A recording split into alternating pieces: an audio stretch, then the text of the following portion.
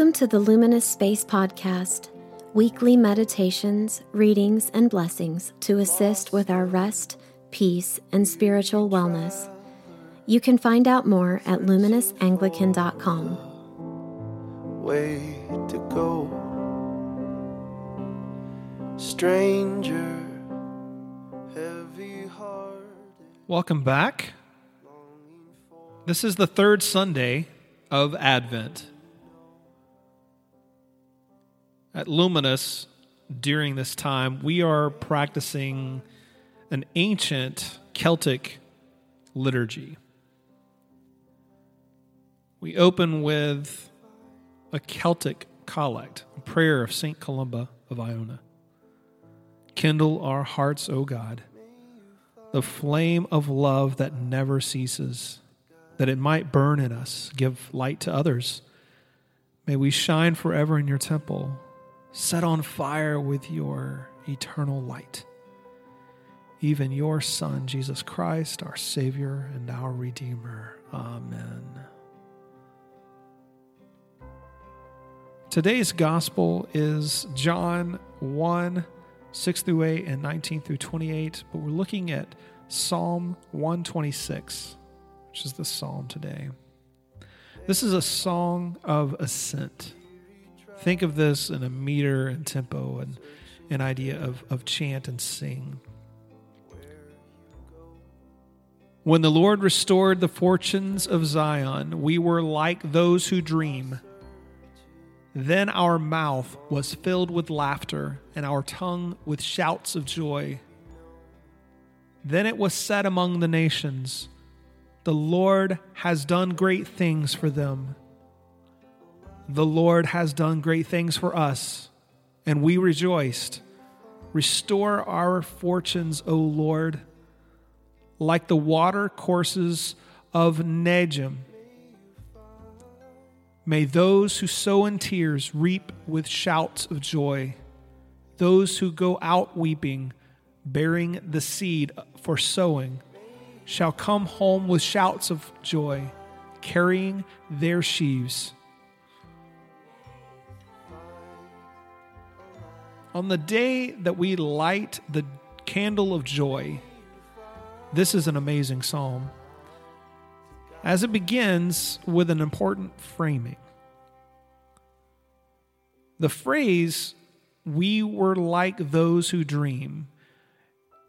In terms of theological context, those who dream are prophets, those who receive visions from God. You can see that in the book of Joel. The means of restoration is the reopening of communication between God and people. In terms of the emotional context here, well, we can kind of see this as we go out, but we're going to unpack this a little bit. Those who receive visions often experience and express an uncontainable, ecstatic joy. You think of it in the Psalms of David dancing before the Lord. Just can't, it comes out however it can. The picture in the Psalm is a spontaneous and uncontainable joy. Our mouth was filled with laughter, and our tongue with shouts of joy. This is beyond a mood. This is a deep sense of joy and expression and emotion.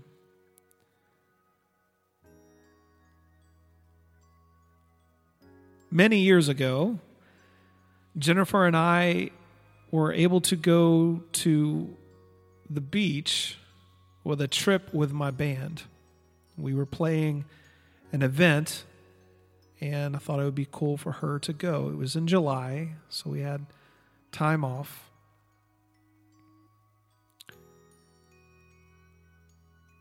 And I had planned and schemed something very special for this trip.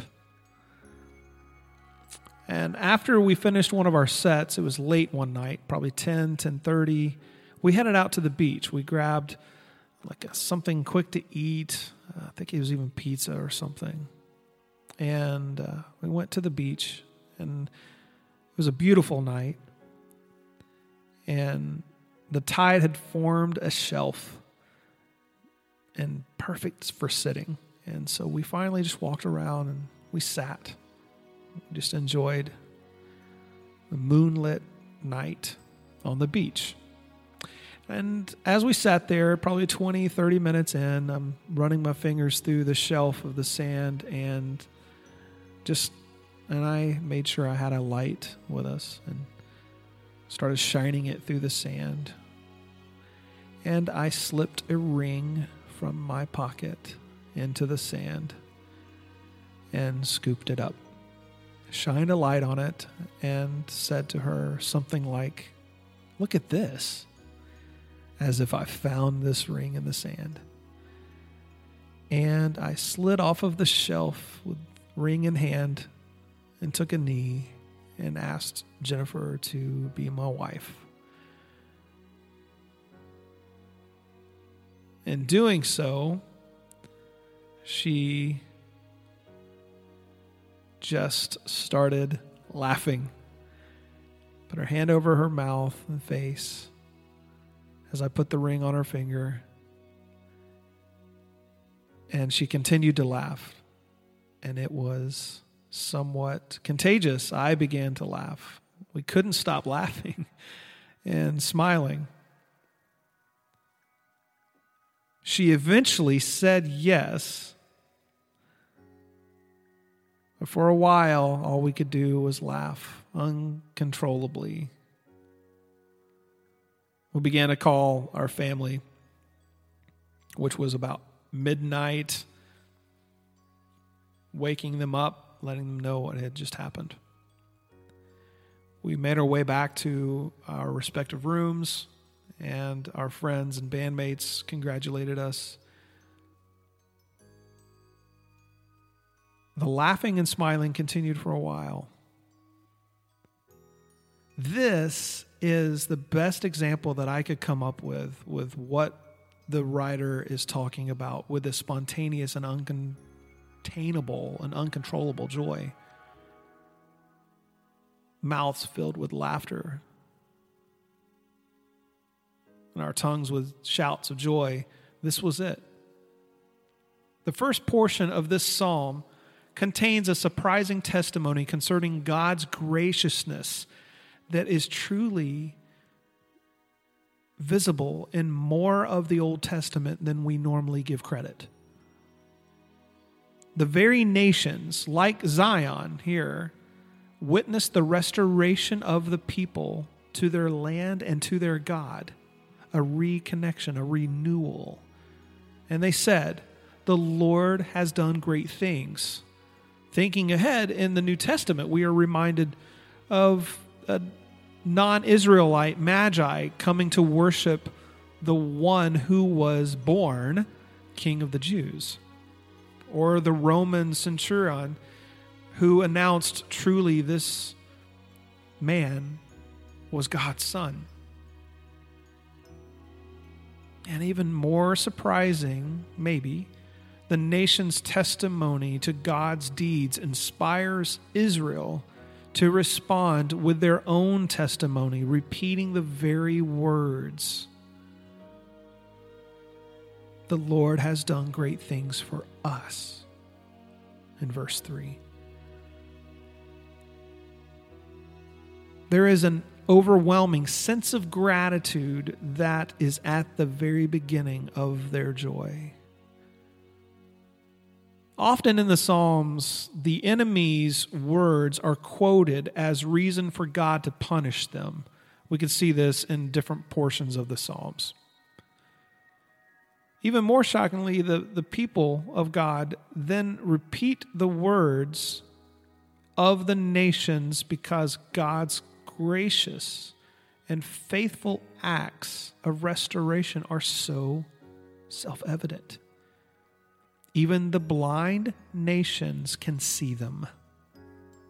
And because the blind nations see those acts, the often even more blind people of God can see them too. The second portion here develops and rephrases them in the form of renewed appeals for restoration. This is similar to the structure of Psalm 85, if you want to look that up. The people ask God to restore them in hope to rejoice at some point again. The psalm paints great images. Dry river beds coursing with downpours and streams of water again. Farmers weeping as they plant because they did not expect a harvest. And these same farmers bearing heavy sheaves of produce as they return home from the fields rejoicing.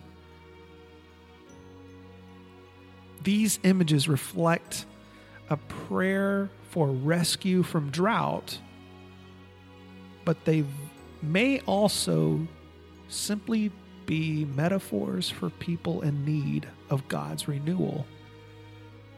Renewal of anything. Financial renewal, health, spiritual, mental renewal, relational renewal. The closing verses of this psalm are imaginative.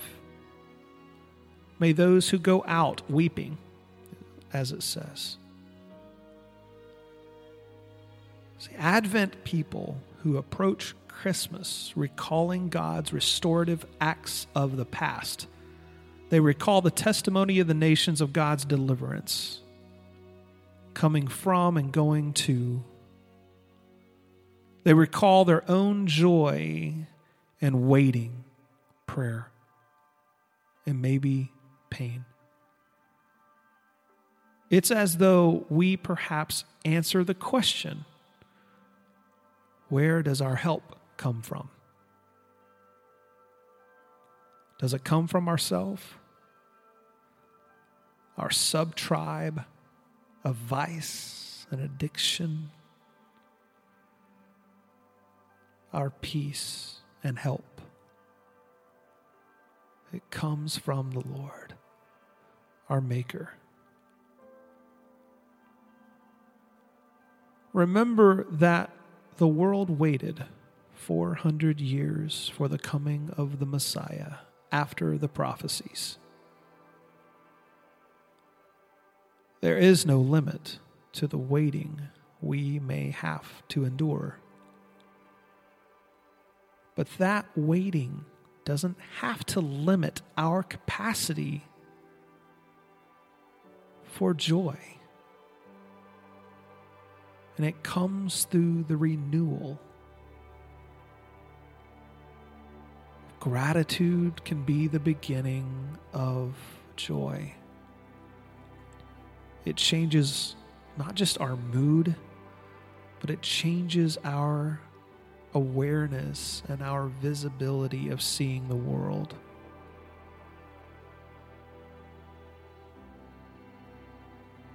And during Advent, we light candles each week. As though it says, the people who have walked in darkness have seen a great light. Those who have lived in the land of deep darkness, on them a light has shined. We testify in this lighting of candles, in this season of Advent, we testify against all suffering and all darkness. We kindle this light. Together we proclaim to the world that Christ, and in Christ, we have joy.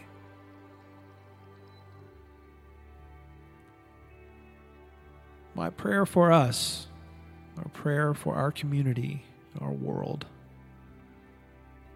of Celtic origin, we ask, God be in our head, God be in our understanding, God be in our eyes and in our looking, God be in our mouth and in our speaking, God be in our heart and in our thinking, God be at our end and at our departing. May we go and live in the light of this Christ and this light of the Spirit. Thanks be to God. If you would like more information or ways to be a part of Luminous, please go to luminousanglican.com. Peace be with you.